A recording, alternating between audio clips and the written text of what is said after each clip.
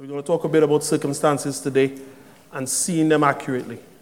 But something that happened in that last 2 weeks, over the last 3 weeks as well for me, is that after the first week while I was straining to read and we had the problems with the Bibles, I got a Bible that week. I never had a Bible. Last time I purchased a Bible is probably 17, 20 years ago.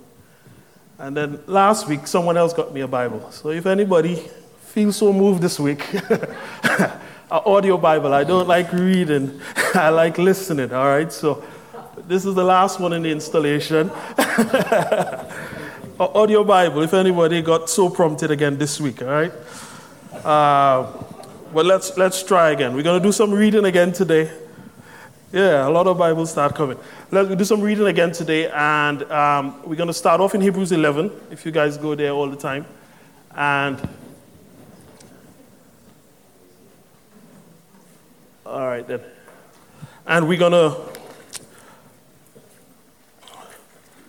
I will try to probably intersperse with different translations because sometimes some other translations seems to capture what is being said differently. Okay? We're not going to start from verse 1, go down to Hebrews 11.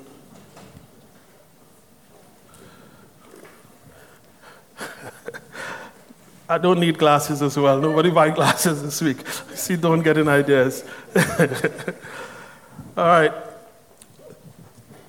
Let's start from verse 30. 30. When you're all there, that says, yeah? You there? All right, then. All right, so just as we go into this, as we're reading this, as I said, we're going to talk today about circumstances. All right, so see the story, see the circumstance, but what I want you to also to look for is obedience in the circumstances, all right? Because a few weeks ago, we were talking about obedience and disobedience. Anybody remember that? Yeah?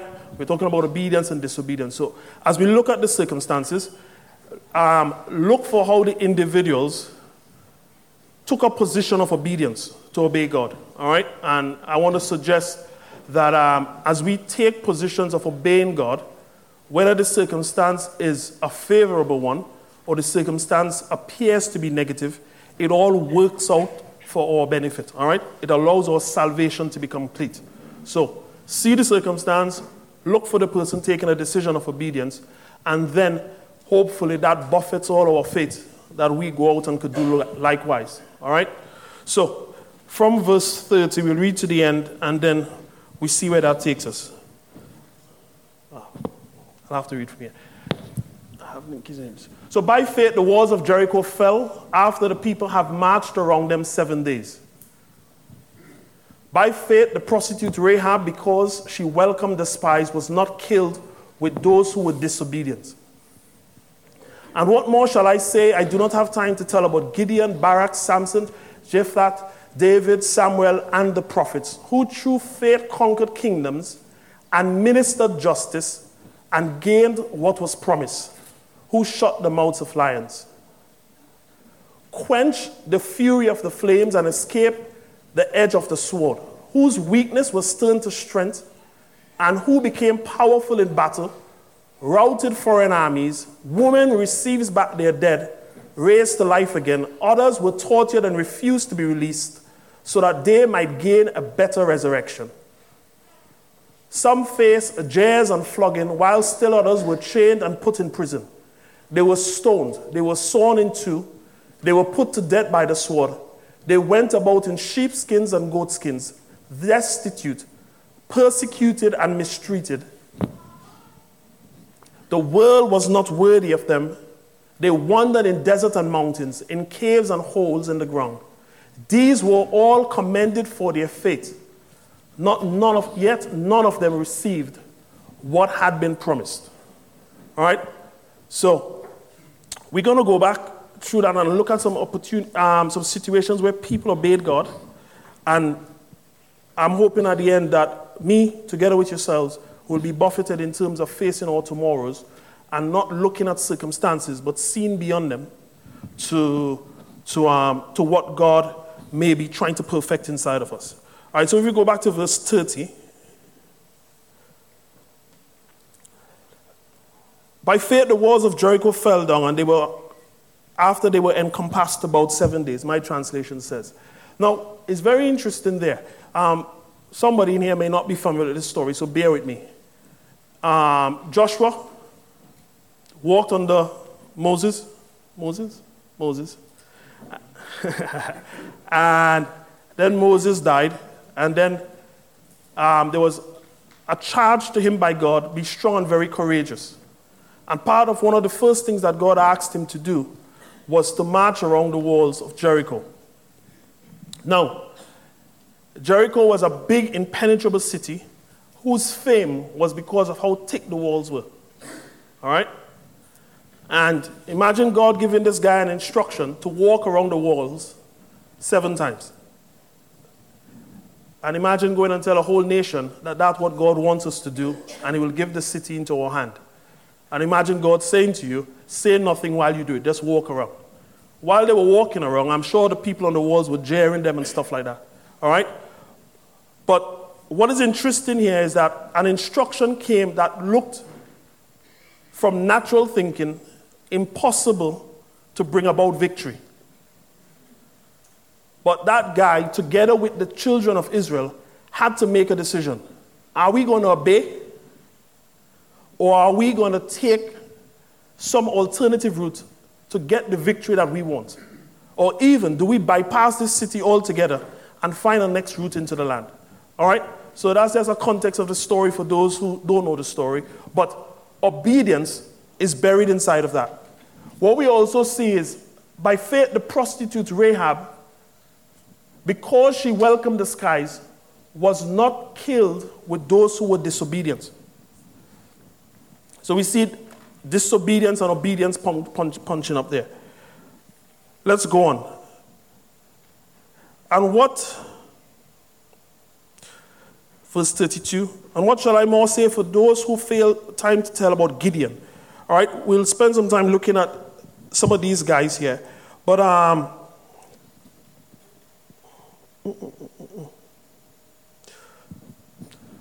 there is a little illustration. I feel now is the right time to do it. There's a little illustration came to me. Was it Tuesday morning, Mark? I think with the light shining through. And I think it's answering a question for somebody inside of here. So let me just give a little example.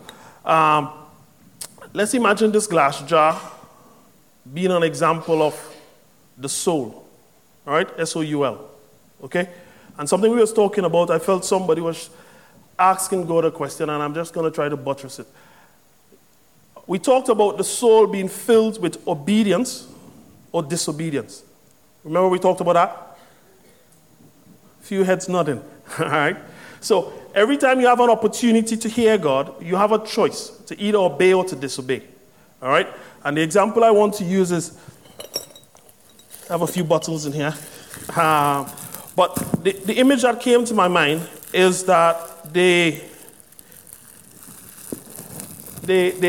when we disobey, it's like a dark pebble, a black pebble, impenetrable to light. Okay?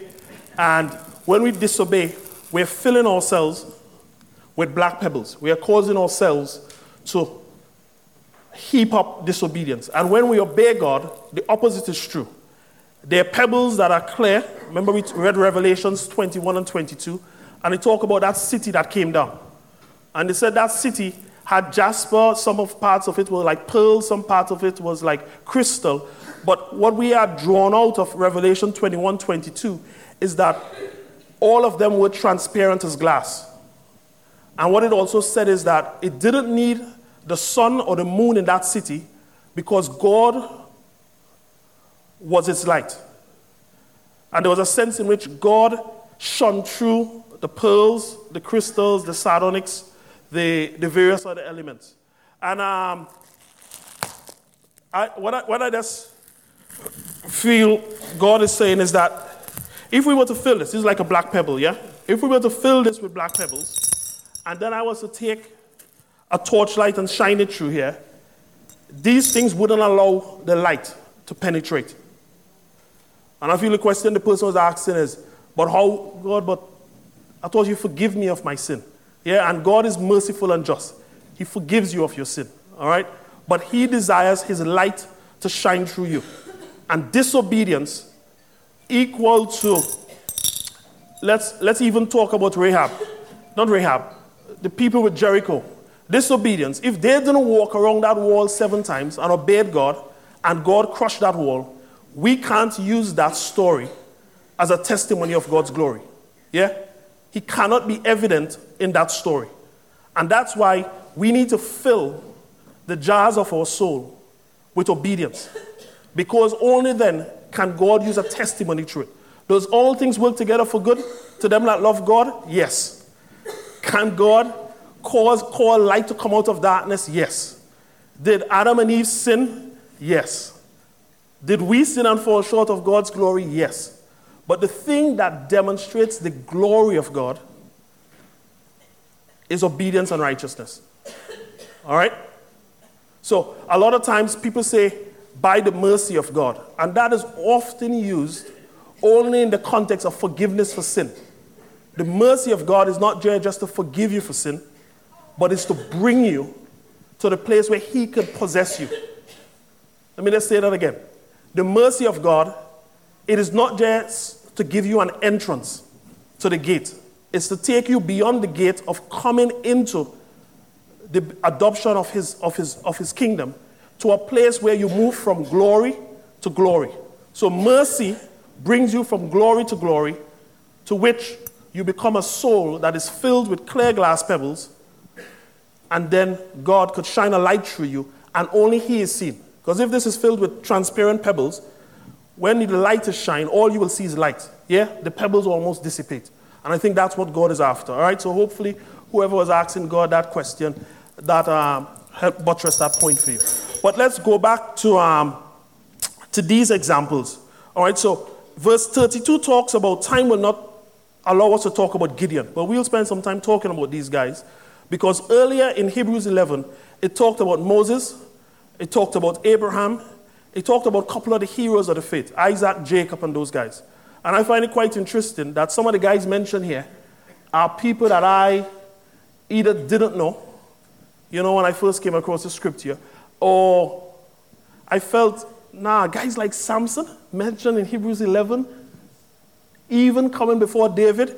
I wonder if it's chronological or there is something that I missed in Samson's story.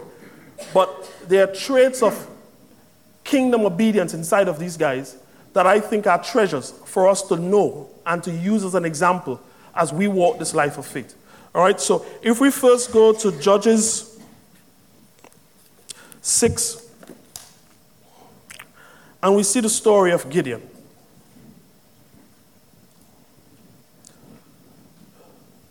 Go to verse 12.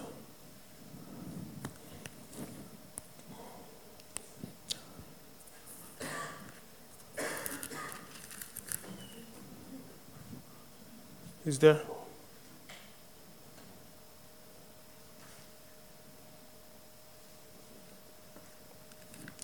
All right then. And the angel of the Lord appeared unto him, and this is Gideon. The Lord is with you, mighty man of valor. Now, something we said on Tuesday, in First Tuesday prayer, is that God don't define you based on your present state. He defines you based on your end. And that's a prerogative of God, because he doesn't exist in time. Yeah? And God calls forth what is not as if it were. All right? So, when you see individuals in the Bible, or when you see individuals walking this life of faith, be careful not to just look at them in a snapshot. Okay? Or you will come to wrong judgments. We talked about that in Isaiah 10, 11, I think, where he talks about you wouldn't judge with the eye or the hearing of the ear. So we're talking about not seeing circumstances, but circumstances are outworked inside of us and also inside of our brethren. And it's important that when God declares something over us, or God gives us a prophetic word, we have the ability to believe it and not be blinded by the circumstances. Okay? So he says, mighty man of valor. And then he goes on to say, and Gideon said unto him, Lord, if the Lord be with us, why then is all this befallen us? Is Gideon talking about circumstances? We see that there? What does it say in this version? Yeah, if the Lord is with us, why has all this happened? Where are all his wonders that our fathers told us about when they said, do not the Lord bring us up out of Egypt? But now the Lord has abandoned us and put us into this hand of Midian. And that's the story I remembered. So when I read Hebrews 11, I'm saying, why is Gideon there? You know? And he went on to test the God and ask God for things. But then God said to me, didn't Abraham test me? You know, we normally pick on Gideon and say he put the fleece out and stuff. But didn't Abraham laugh when God first told him about a child? In Genesis 25 or what? And did Abraham not also say, hey, how shall I know how this thing shall be? And God took him and gave him some meat offerings and put it out. And he fell asleep as well, just as the disciples. But often, when we talk about people can't tarry, we pick on the disciples or people asking for a sign to prove something in God and lack of faith, we pick on Gideon. But I think if we look closely at even all the other heroes of the faith, they did the same. All right, so Gideon is bringing before God circumstances. And he's saying, why have we heard these stories? Why have we been oppressed by the Midianites for so long? Why have you allowed, if you are really sovereign, all these circumstances to surround us? Why should I trust you? And if we go on, the Lord turned to him and said, go in strength, and you will save Israel out of the Midian's hand. And I am not sending you, but Lord, Gideon asks, how shall I save Israel? My clan is the weakest in Manasseh, and I am the least in my family. And I often say that to God. When God visits me or the Spirit of God says something to me, I often say, but that thought I had this morning, or that action I took last week, or the thing that I did 10 years ago, why would you ask me to do this? If somebody brings that up, how will I look? Anybody ever done that, or I'm just the only fool? I often remember my transgression. I often remember the black pebble I put in that jar. I often forget that Jesus' blood turned these black pebbles to clear, transparent pebbles. I often forget that God looks at me through the eyes of blood, the blood. Yeah? I often forget the truth that there is therefore no condemnation to those that are in Christ Jesus.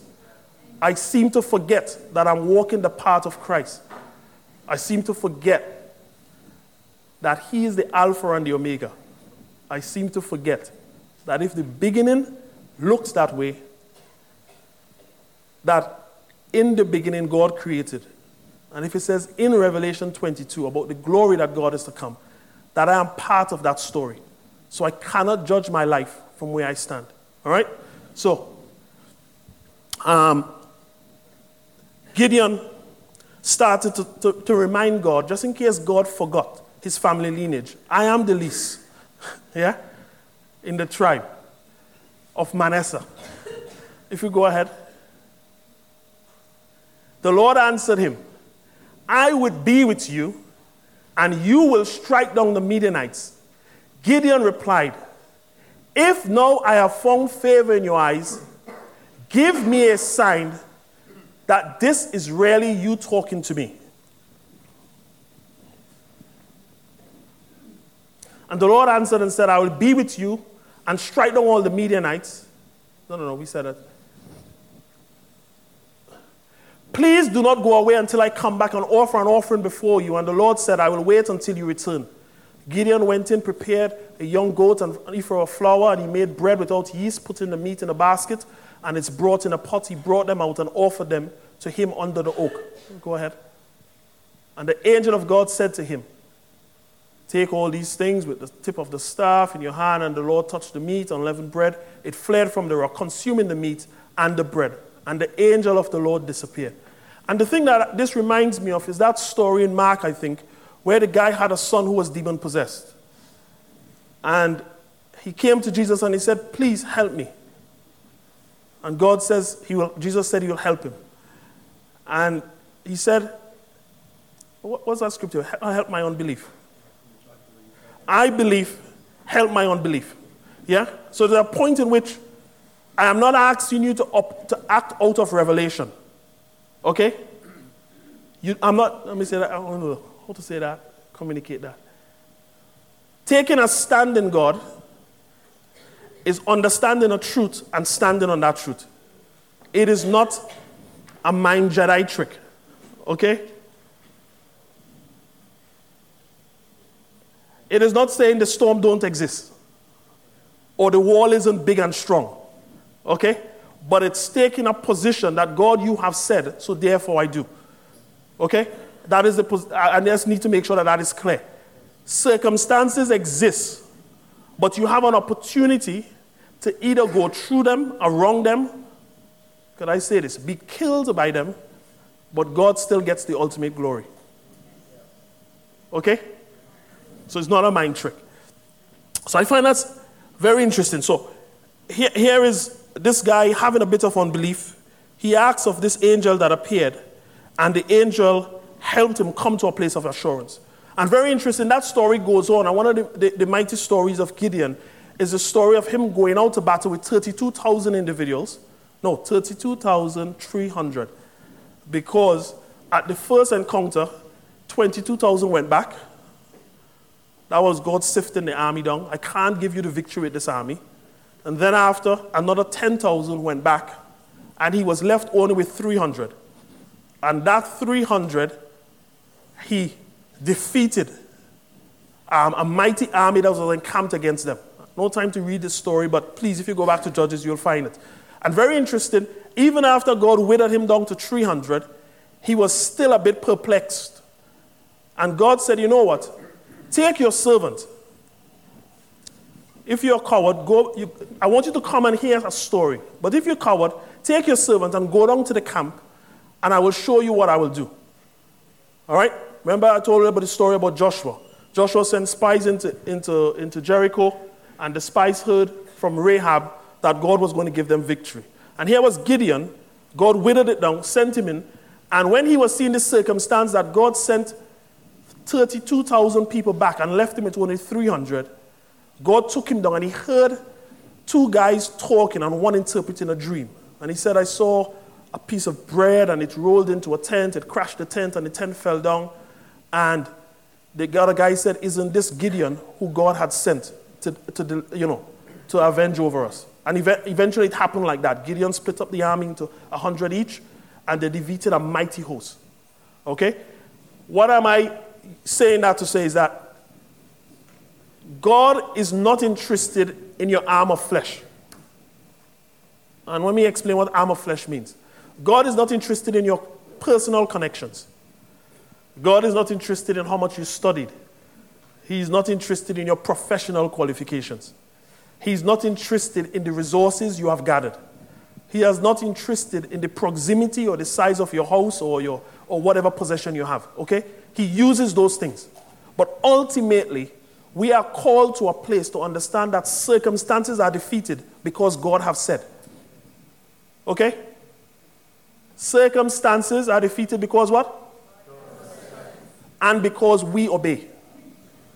And if we don't obey, this God who exists outside of time is patient. He looks for another generation. Okay? And we just read in Hebrews that they can't be completed without us. But there are a lot of other people who could have finished this race. But they chose not to obey God to the ultimate end. And guess what? This is now your time.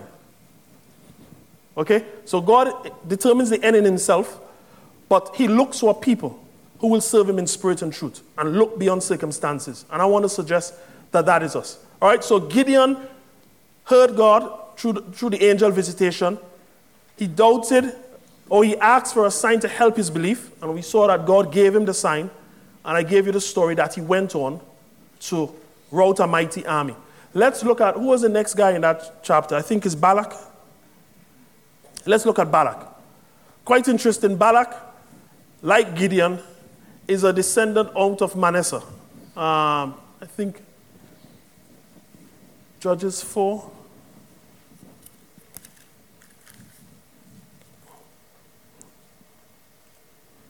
Barak, saying Balak. Judges 4, verse 8.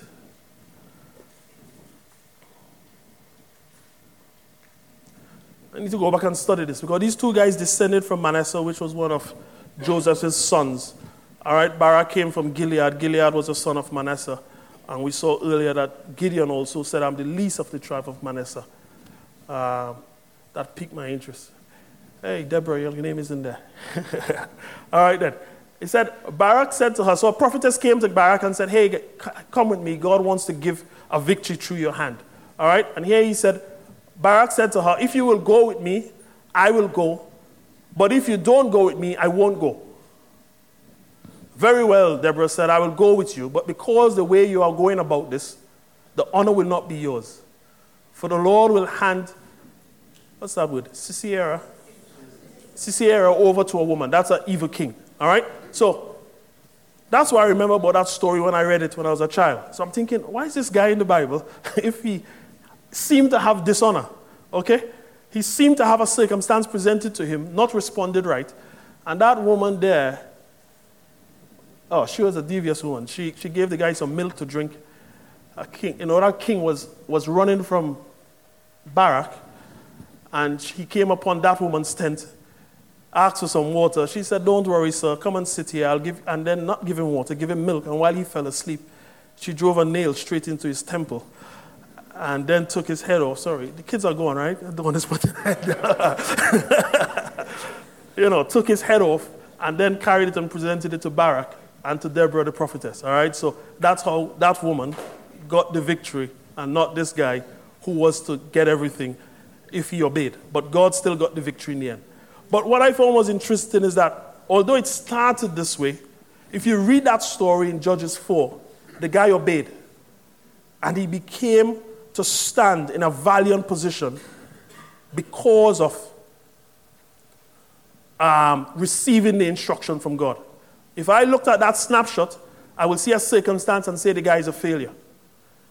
But if I read the whole story and I read all of Judges, I'm seeing that these guys eventually did what God said. These judges will save Israel and prove that God is going to fulfill what was said, I think, in Judges 2:18. That if the people humble themselves and they turn to God, that God will hear from heaven and he will deliver them. Okay? Who was the next person in Hebrews 11?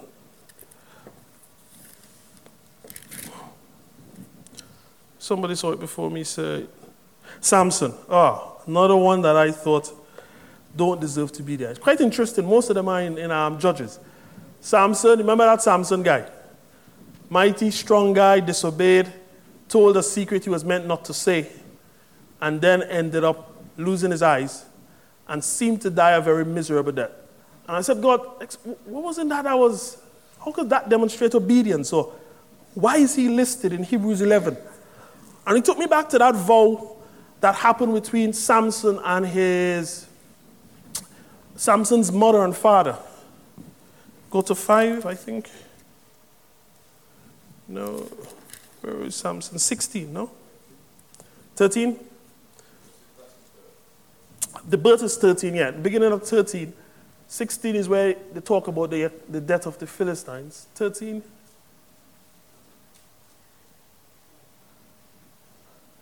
Again, the Israelites did evil in the sight of God. So the Lord delivered them into the hands of the Philistines for 40 years. A certain man of Zorah, named Manoah, from the clan of the Danites, and he had a wife and was sterile. It's a funny translation.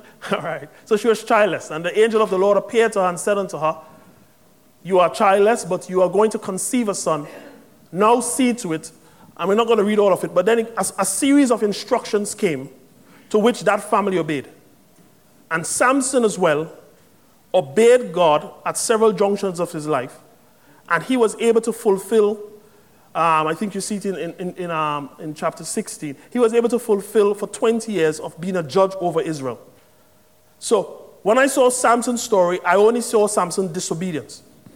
I was not looking at an instruction that came to his household, a fulfillment of that instruction that he became mighty to defend Israel against the Philistines. And then in the end, I find it's quite interesting that Samson, when he was in between those pillars and the 3,000 Philistines were on that rooftop, I think some translations say. It's quite interesting because it was all the dignitaries of Philistine that came to that function. So the prophetic word to destroy the Philistines got fulfilled. He disobeyed so he tarried a while. But when he eventually pushed those pillars down, he brought a fulfillment to the word of God. So I remember I said earlier, which is a scripture, not just my words. I don't want to pretend to sound wise. All things work together for good to them that trust in God. Yeah? So sometimes God, even past your disobedience, although your disobedience causes the salvation of God to tarry a bit. Yeah? Like Esther. Remember God said that to Esther? For such a time, through a prophet, you have called to the kingdom. But if you don't yield yourself, God will look to another. Okay? So there's a circumstance arraying itself. And God was saying, hey, this is your opportunity to stand. If you don't, I'm patient. I'll look again and I'll deliver. All right? But here is Samson. If you read those 3 chapters, 13, 14, 15, probably 16, I think it finishes there. You will see a demonstration of a man obeying God through something that a promise that God made to his family, and victory came about. Okay? And as I said, obedience causes the light of God to shine through and to see the salvation. This other guy, Jephthah, that comes after Samson. How do you pronounce it? Jephthah, yeah. A very zealous chap. And he was a child of, I think I talked about this here about 2 years ago. He was a child of a harlot, and his brothers chased him away. And what then happened was somebody was oppressing Israel. And what this young man, he had a rabble bunch. In fact, some translation says when he was kicked out, he had worthless people that gathered around him. So he was not a man of great repute, okay? But when his brethren was oppressed, they went to look for him, and they said, please come back and lead us. And he said, why should I lead you? Didn't you kick me out? Am I not the least? Eventually, they brought him back, and he called upon God, and God said, yes, I will use you. But very interesting, in the euphoria of the moment, he says, God, if you give these people into my hand, the first thing that comes out to me when I go back home, I'm going to offer to you. And for those of you who know the story, the first thing that came out was a daughter dancing and singing with a tambourine. All right? But I often talk, okay, this guy going to sacrifice his daughter. She eventually was offered up to God. And there's a lot of debate, was that offering as not to get married or actually a burnt offering. All right? But he fulfilled his oath. But the thing I asked God is, why is that man listed here? He seemed like a bastard child. He seemed to gather with worthless people. He seemed to be hasty in making promises.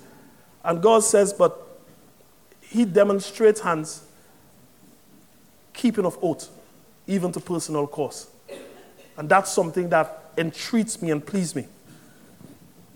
You get that point? It's very muted, but I want you to understand. There is traits of God. There's aspects of God that shine through the pebble of your life. That when God sees it, it pleases him. And when God sees it, it gives him confidence that he could shine himself through that thing, and you will not distort what comes out at the end. So when God says his word will not return to him void, that God in Genesis saw those people eat of that fruit. And what did he do? He remained patient. He's still sitting patient on his throne when? No. He didn't just move in his anger. He kept his word. And he says one day a glorious church will appear. And we read in Revelations 21, 22, 2 weeks ago, that church is us. All right? So, I do not understand it, but God, I think God shared with me, and probably some of you might have deeper understanding in that what that guy, that name, all right, demonstrated is ability to live in oath and covenant and commitment to something that you have promised. And that's why the Bible warns us not to give oaths foolishly. Okay? Because he judges you according to it. All right? So let no man provoke you to make an oath or a treaty that you're not willing to give. All right? So we got that point. What's the lady? Whatever. All right? God is a God who is an oath-keeping God. All right? Who is the person that came next? David. A lot of us know the story of David and the great exploits. David, a man after our own heart. But the thing that really excites me about David is David's ability to obey. Okay? And we know one of the transgressions of David. Was it one of the transgressions of David? Adultery. That's the one that comes up, but we know the one when he did the census as well. Yeah? Remember the census that David did? So he had transgressions. Yeah? And God wiped out, he said, choose, I'll do one of these three things. And he says, God, I will fall on you. You decide. And God wiped out a whole series of people. All right? So these guys transgress. But the very interesting thing is that although David made mistakes in his life and put some black pebbles, he heaped more clear pebbles inside of his life. All right? There was more examples of David walking in obedience, and those are the things we are called to pattern ourselves after.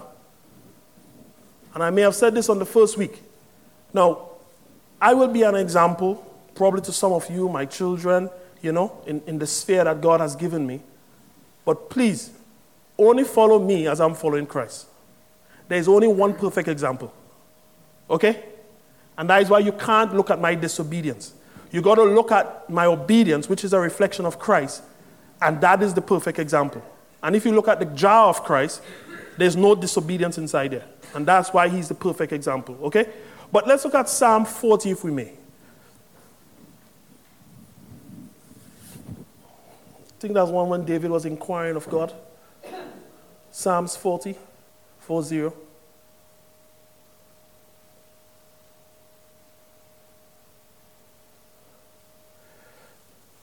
I waited patient for the Lord, and he inclined to me and heard my cry. He brought me out of the pit of destruction, out of the miry clay, and he set my feet on a rock, making my footsteps firm. He put a new song in my mouth, a song of praise to our God.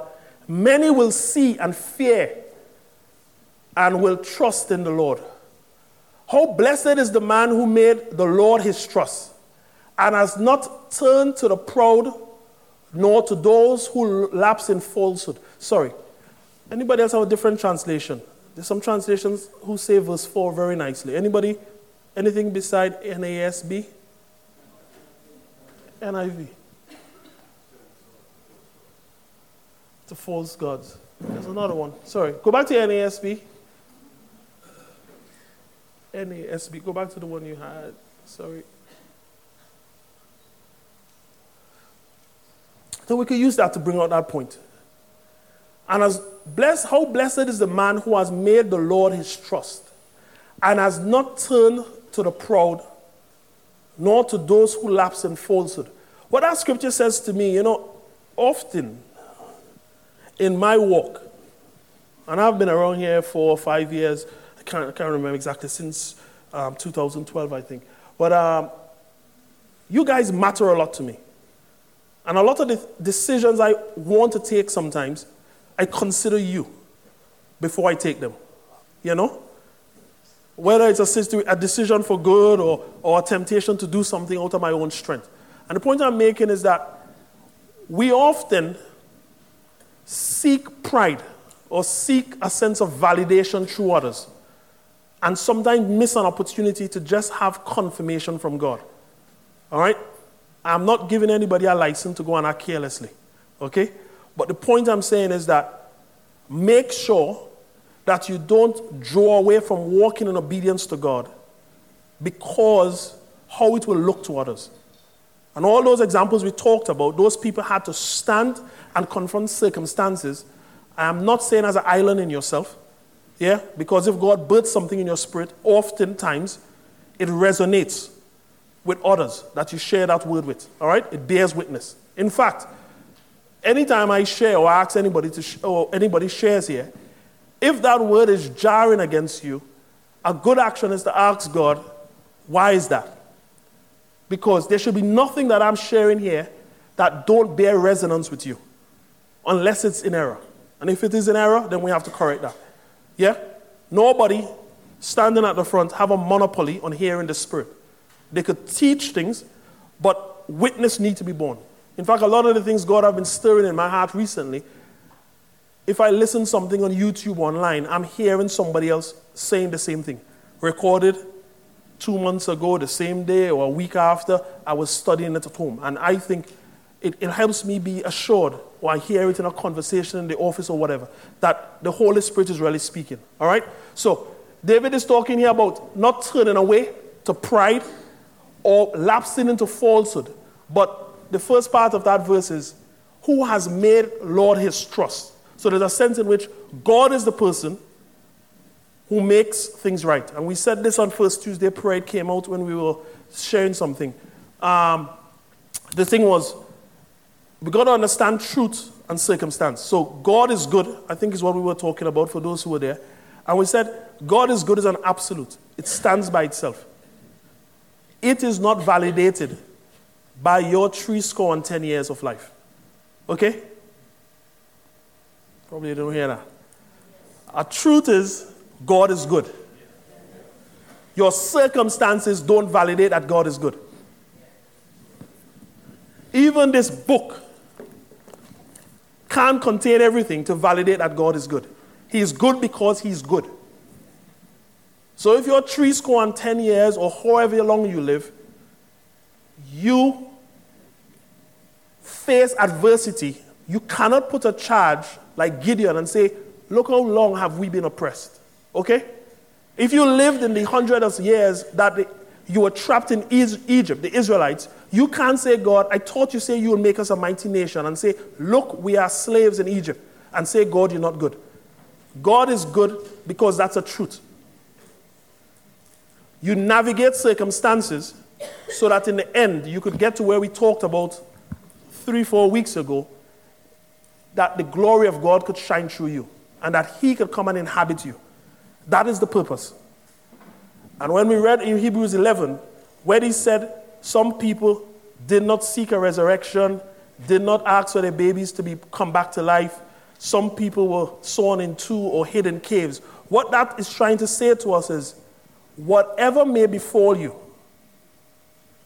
do not use it to validate God, but understand who God is.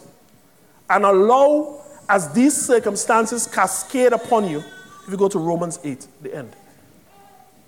As these circumstances cascade upon you, have a confidence that God works it out for good. Stephen got stoned, just as he got a mighty revelation in Acts.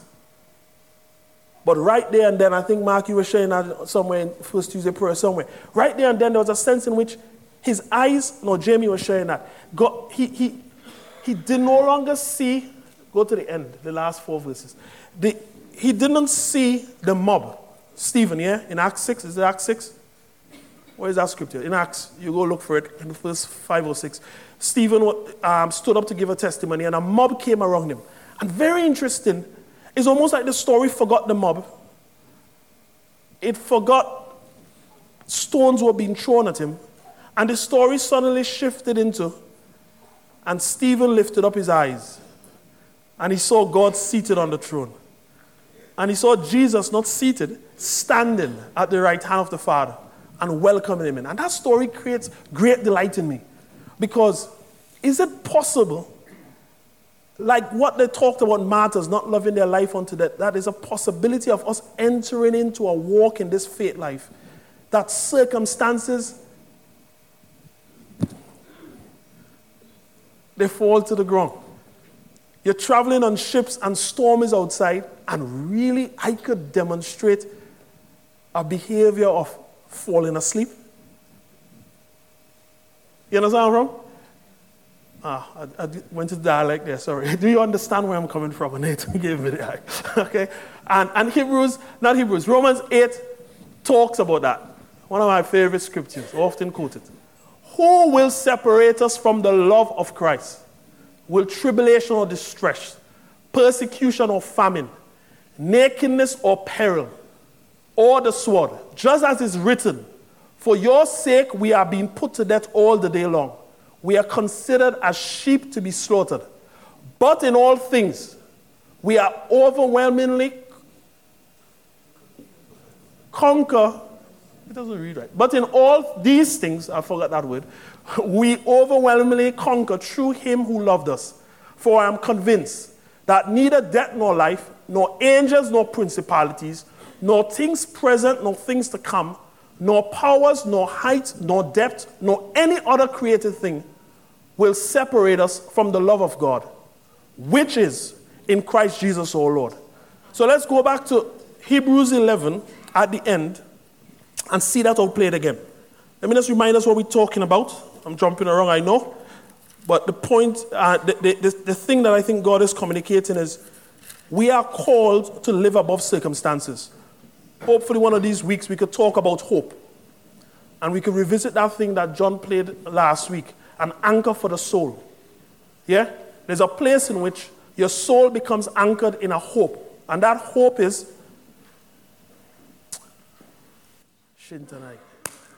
that hope is this life of faith in Christ Jesus.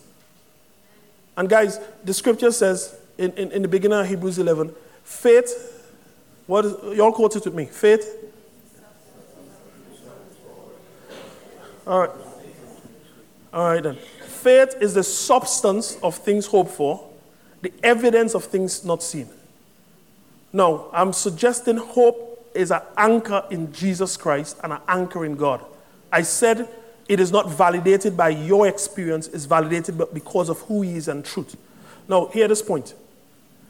If faith is the substance of things hoped for, if we are hoping for God, and if the only thing we have as a substance to validate that anchor in God is faith, and faith, use the next word, is belief. Yeah? It was reckoned unto Abraham as what? Righteousness. Because he what? Believed God. So if belief is the only thing God promised to give you, an opportunity to believe, to anchor your soul, you realize you can't be looking for no assurance in anything else. You understand that? It is not because he has a child. He believed God. He believed God even when he was childless. It's the believing that God is. David says, I believe that he is a one that rewards those who diligently seek. And Abraham says, I believe you because I know it's not about the child. I know even if I kill this child, you will bring these dead back to life. All right? But we read Romans 8, nothing will separate us. And now let's read Hebrews 11 again. And let me just read from verse 32. And what shall I say? For time will fail me to tell of Gideon, of Barak, of Samson, and of David also, and Samuel and the prophets, who through faith subdued kingdoms. These are the mighty ones. Expressed mighty things. Who wrought righteousness, obtained promises, stopped the mouth of lions, quenched the violence of fire, escaped the edge of the sword, out of weakness was made strong. A translation talks about valiant. Waxed valiant in fight, turned to flight the armies of aliens. Woman received, dead raised to life again. All right? All those stories look mighty, not so? There are things to boast about. Are we seeing that? Mighty made strong, dead come back to life again. All those things look really nice. So some people have those situations, and you know they still have to trust God. Because if time permitted me to talk about those stories as Daniel praying still to get thrown in a lion's den, and all the other things that talked about on top there. I'm sure if you put in those circumstances, you may draw back. Yeah? You may stop praying because you said, whoa. Yeah? So those victories didn't come about because it was easy. They came about because somebody obeyed. So, but those are nice stories. They outworked beautifully. Let's look at stories that seem not to work out as nice as those ones before there. And others were tortured, not accepting deliverance, that they might obtain a better resurrection. And others had a trial of cruel mockings and scourgings. Moreover, of bonds and imprisonment. They were stoned, they were sawn asunder, were tempted, were slain with the sword. They wandered about in sheepskins and goatskins, being destitute, afflicted, tormented, of whom the world was not worthy. They wandered in deserts and in mountains, and in dens and in caves of the earth.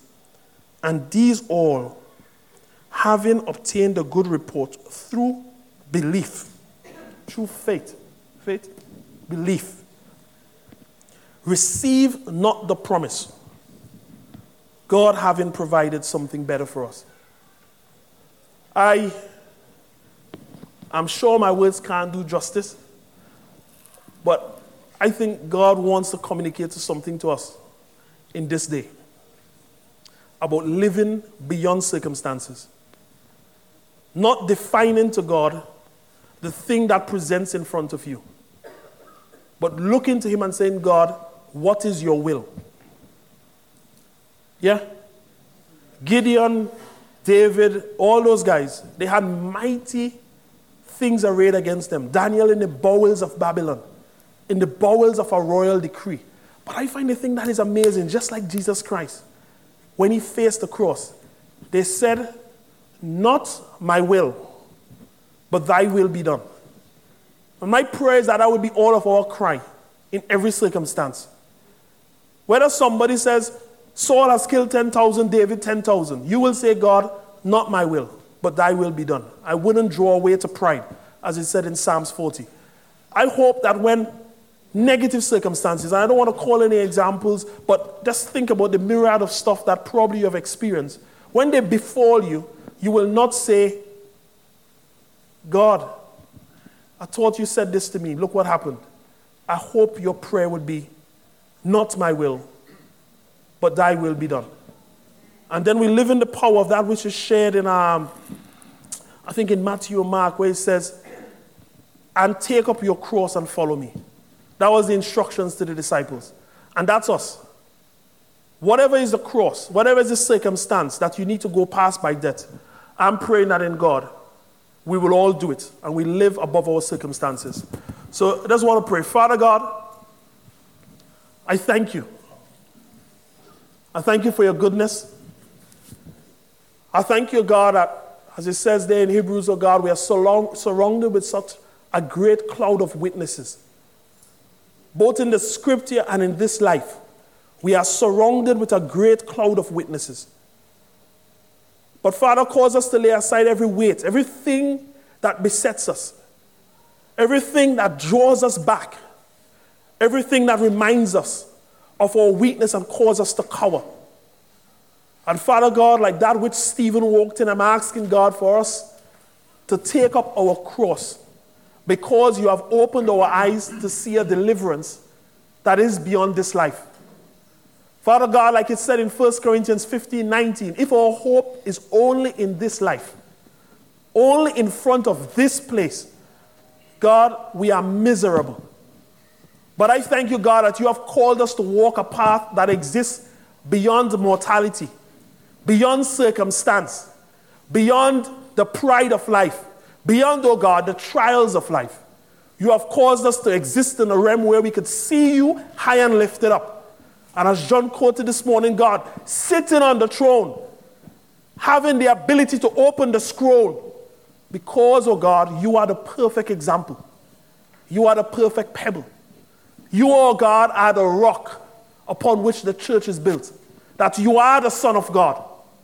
Father God, and I thank you that I am not defined by my former disobedience. I thank you that I will not be defined by the disobedience which is ahead of me. But I thank you that your grace is sufficient and you have paid a price, that nothing shall separate me from the love of God, and that I shall walk in the abundance of the things that you're pouring into my soul. And I rejoice, oh God, for every day as a circumstance come upon me, I could choose obedience, that I could heap inside of me, oh God, fruits of righteousness, because I'm allowing every day, through the death of myself and the death of the cross, that everything inside of me, oh God, is going to be, it's going to look like that city that is transparent as clear glass. Let your glory come upon me and this, my brethren. Cause every thought that wrestles against us, oh God, to fall to the ground. For you said in Ephesians, oh God, that you have placed us, oh God, above every dominion and every principality and every thought. God, teach me and my brethren to live, oh God, a life that uses the armor of God, so that we may be able to stand in the day of trial. God, as you help us quench fiery darts and divide thoughts of God and Shayarabasun, God, I thank you. For it is assured that in the end we win. So I thank you. And by faith we receive this and we look only to you, so that we will have an adoption into your kingdom. Bless your holy name. Amen. Thank you, Hans. There's two things I want to quickly share with you. When we were praying this morning before the meeting, that scripture about God's blessing makes rich and adds no sorrow with it came strongly to me. And I thought, just on the surface, I never feel that makes sense, because it's not always about getting rich and it's not always about absence of sorrow. And as I just was waiting on it, what is the blessing of the Lord? Hans was just touching on it. The blessing of the Lord is the ability to have our hope in him. That is the blessing. It's not about what we get and what works out and what doesn't work out. The blessing is that we can have, by his power, our hope in him.